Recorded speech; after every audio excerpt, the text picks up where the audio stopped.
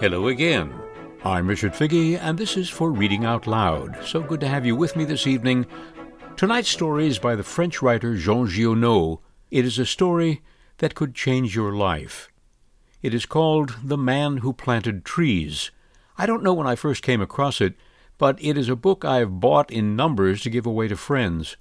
Sometimes the friends, like Mark Niemczyk, the man who has had a wise and generous hand in the planting and maintaining of trees on the beautiful College of Worcester campus, have done the same and have asked the friends to keep it going.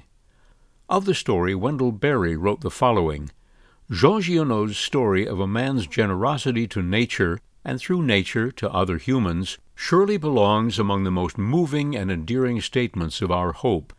In the figure of Elzéar Bouffier, Giono summarizes the best that can be said of our species. It gives me much joy to reread this story. The Man Who Planted Trees, a story by Jean Giono. This evening's program is dedicated with thanks to Mark Niemczyk.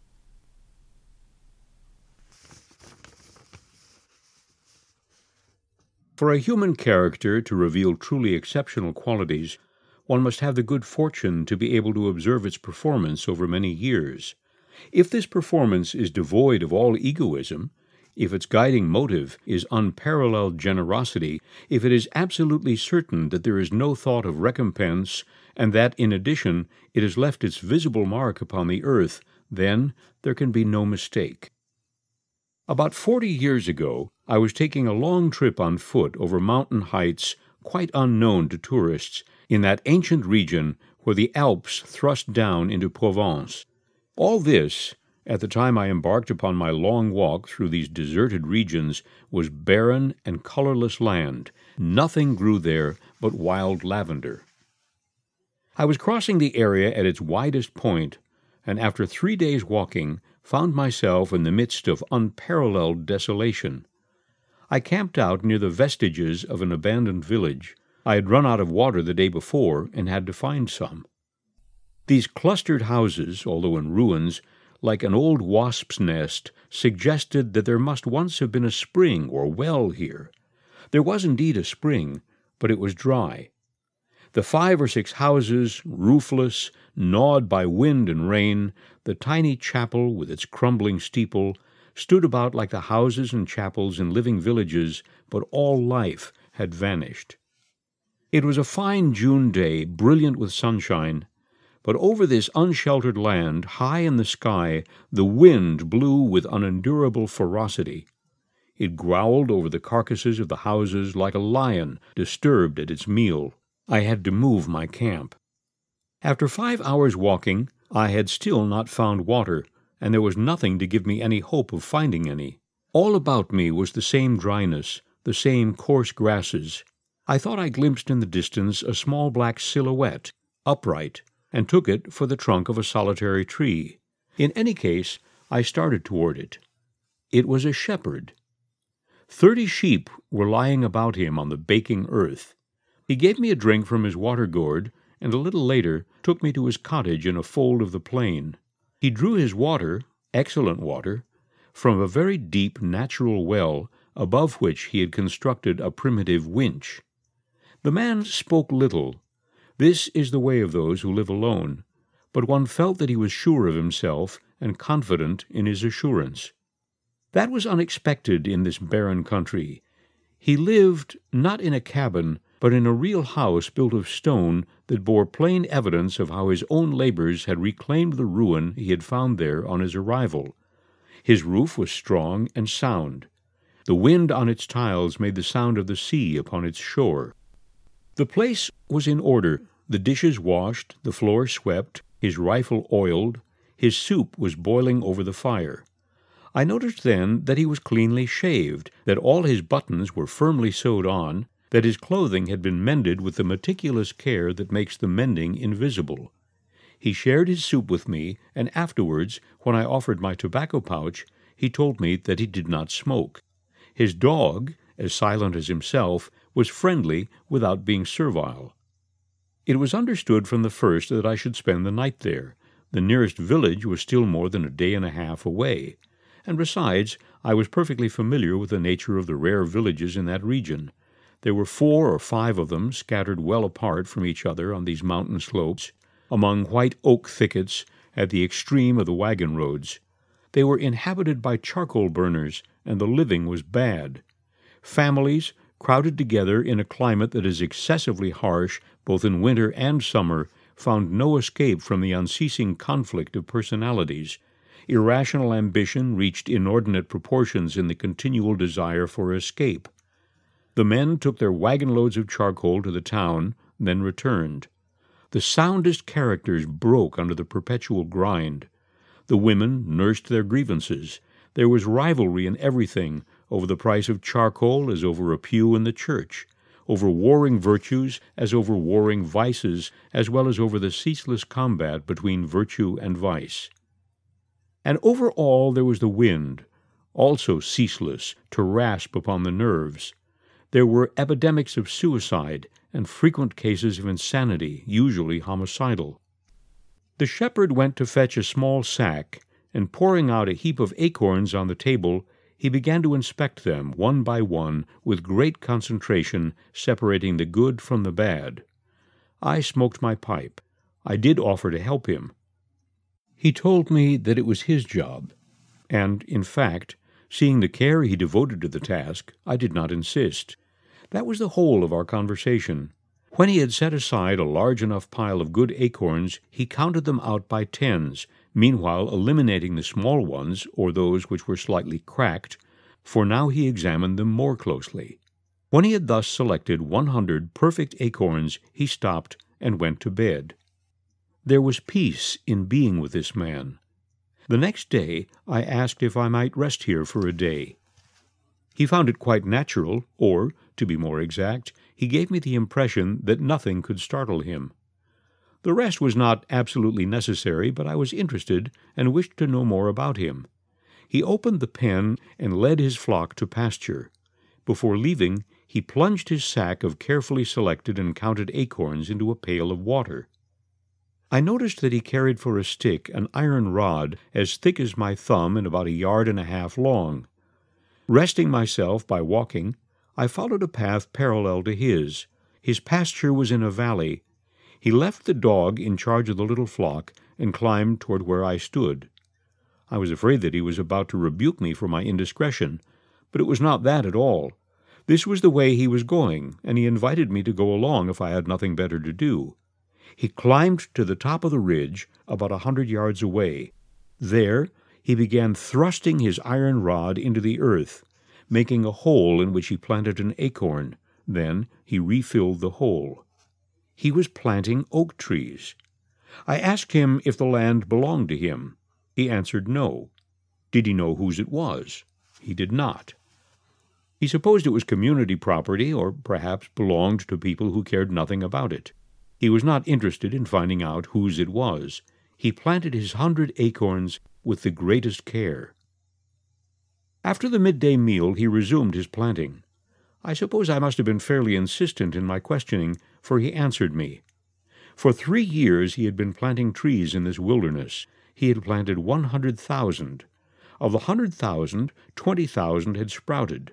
Of the 20,000, he still expected to lose about half, to rodents or the unpredictable designs of Providence. There remained 10,000 oak trees to grow where nothing had grown before. That was when I began to wonder about the age of this man. He was obviously over 50, 55, he told me. His name was Elzéar Bouffier. He had once had a farm in the lowlands. There he had had his life. He had lost his only son, then his wife. He had withdrawn into this solitude, where his pleasure was to live leisurely with his lambs and his dog. It was his opinion that this land was dying for want of trees. He added that, having no very pressing business of his own, he had resolved to remedy this state of affairs. Since I was at the time, in spite of my youth, leading a solitary life, I understood how to deal gently with solitary spirits. My very youth forced me to consider the future in relation to myself and to a certain quest for happiness. I told him that in 30 years his 10,000 oaks would be magnificent. He answered quite simply that if God granted him life, in 30 years he would have planted so many more that these 10,000 would be like a drop of water in the ocean. Besides, he was now studying the reproduction of beech trees and had a nursery of seedlings grown from beech nuts near his cottage. The seedlings, which he had protected from his sheep with a wire fence, was very beautiful. He was also considering birches from the valleys, where, he told me, there was a certain amount of moisture a few yards below the surface of the soil. The next day we parted. The following year came the War of 1914, in which I was involved for the next 5 years. An infantryman hardly had time for reflecting upon trees. To tell the truth, the thing itself had made no impression upon me. I had considered it as a hobby, a stamp collection, and forgotten it. The war was over. I found myself possessed of a tiny demobilization bonus and a huge desire to breathe fresh air for a while. It was with no other objective that I again took the road to the barren lands. The countryside had not changed. However, beyond the deserted village, I glimpsed in the distance a sort of grayish mist that covered the mountain tops like a carpet. Since the day before, I had begun to think again of the shepherd tree planter. 10,000 oaks, I reflected, really take up quite a bit of space. I had seen too many men die during those 5 years not to imagine easily that Elzéar Bouffier was dead, especially since, at 20, one regards men of 50 as old men with nothing left to do but die. He was not dead. As a matter of fact, he was extremely spry. He had changed jobs. Now he had only 4 sheep, but instead 100 beehives.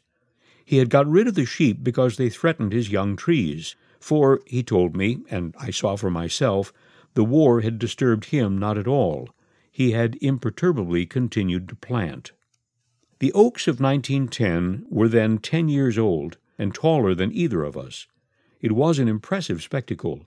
I was literally speechless, and as he did not talk, we spent the whole day walking in silence through his forest. In 3 sections, it measured 11 kilometers in length and 3 kilometers at its greatest width. When you remembered that all this had sprung from the hands and the soul of this one man, without technical resources, you understood that men could be as effectual as God in other realms than that of destruction. He pursued his plan, and beech trees as high as my shoulder, spreading out as far as the eye could reach, confirmed it. He showed me handsome clumps of birch planted 5 years before, that is, in 1915, when I had been fighting at Verdun. He had set them out in the valleys where he had guessed, and rightly, that there was moisture almost at the surface of the ground. They were as delicate as young girls, and very well established. Creation seemed to come about in a sort of chain reaction. He did not worry about it. He was determinedly pursuing his task in all its simplicity. But as we went back toward the village, I saw water flowing in brooks that had been dry since the memory of man. This was the most impressive result of chain reaction that I had seen. These dry streams had once, long ago, run with water. Some of the dreary villages I mentioned before had been built on the sites of ancient Roman settlements, traces of which still remained, and archaeologists exploring there had found fishhooks where, in the 20th century, cisterns were needed to assure a small supply of water. The wind, too, scattered seeds. As the water reappeared, so there reappeared willows, rushes, meadows, gardens, flowers, and a certain purpose in being alive. But the transformation took place so gradually that it became part of the pattern without causing any astonishment. Hunters, climbing into the wilderness in pursuit of hares or wild boar, had of course noticed the sudden growth of little trees, but had attributed it to some natural caprice of the earth. That is why no one meddled with Elzéar Bouffier's work. If he had been detected, he would have had opposition. He was indetectable. Who in the villages or in the administration could have dreamed of such perseverance in a magnificent generosity? To have anything like a precise idea of this exceptional character, one must not forget that he worked in total solitude, so total that, toward the end of his life, he lost the habit of speech. Or perhaps it was that he saw no need for it. In 1933, he received a visit from a forest ranger who notified him of an order against lighting fires out of doors for fear of endangering the growth of this natural forest. It was the first time, the man told him naively, that he had ever heard of a forest growing of its own accord. At that time Bouffier was about to plant beeches at a spot some 12 kilometers from his cottage. In order to avoid traveling back and forth, for he was then 75, he planned to build a stone cabin right at the plantation. The next year he did so. In 1935, a whole delegation came from the government to examine the natural forest. There was a high official from the Forest Service, a deputy, technicians. There was a great deal of ineffectual talk. It was decided that something must be done, and fortunately, nothing was done except the only helpful thing. The whole forest was placed under the protection of the state, and charcoal burning prohibited.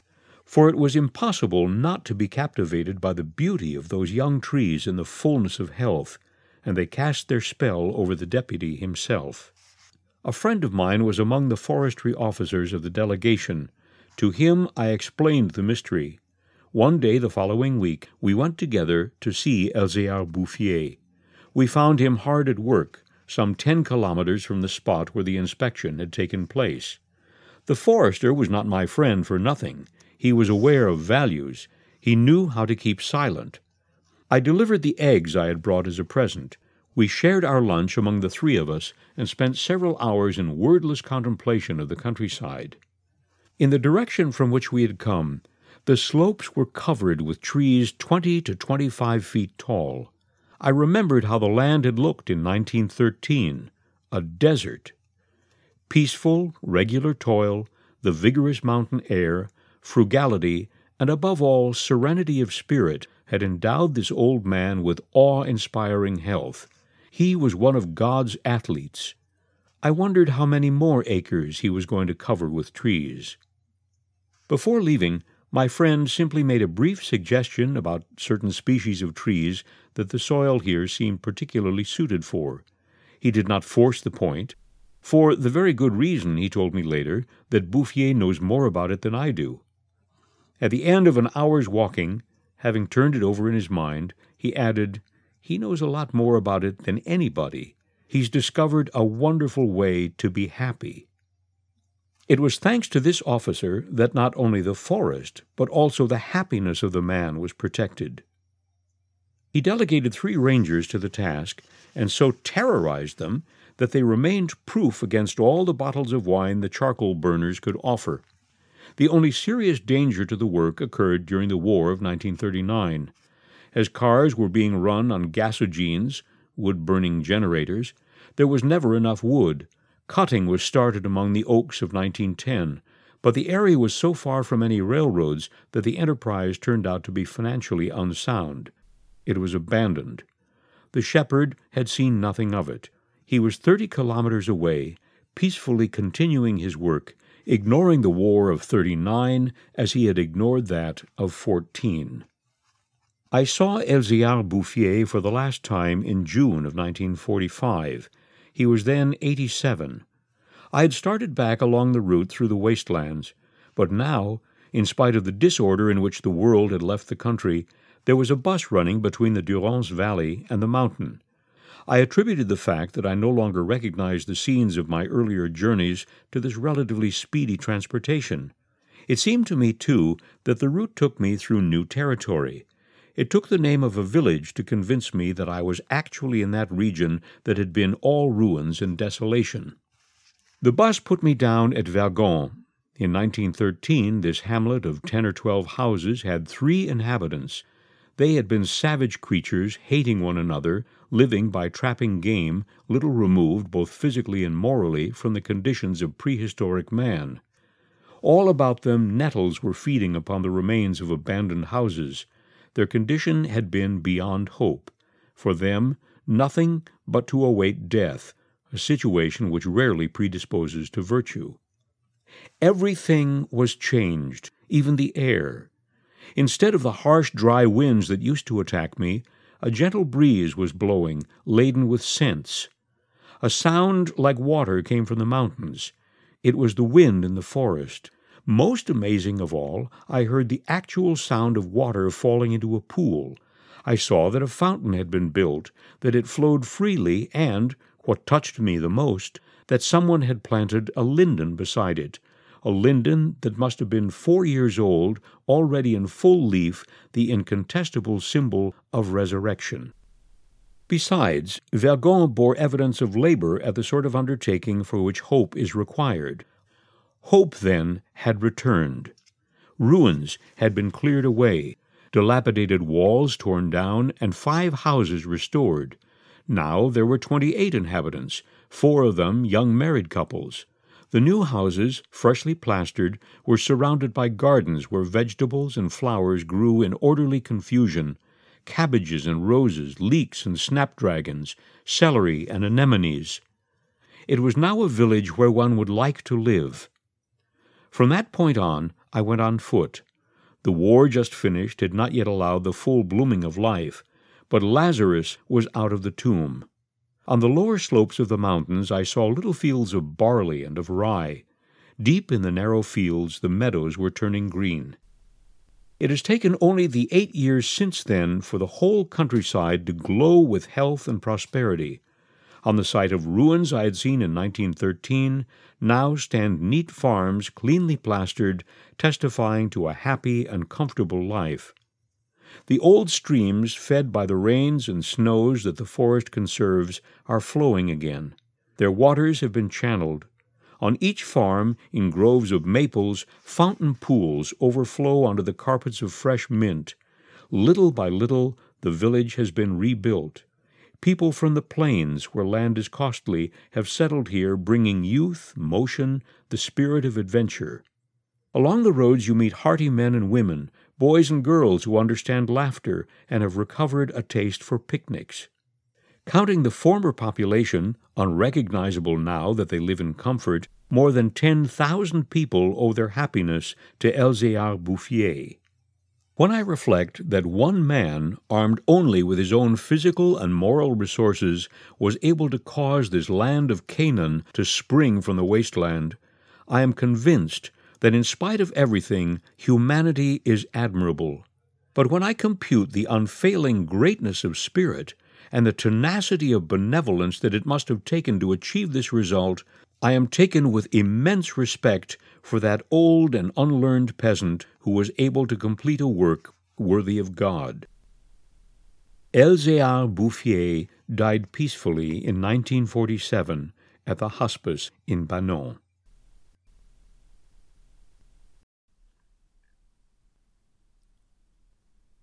You've been listening to The Man Who Planted Trees, a story by Giono.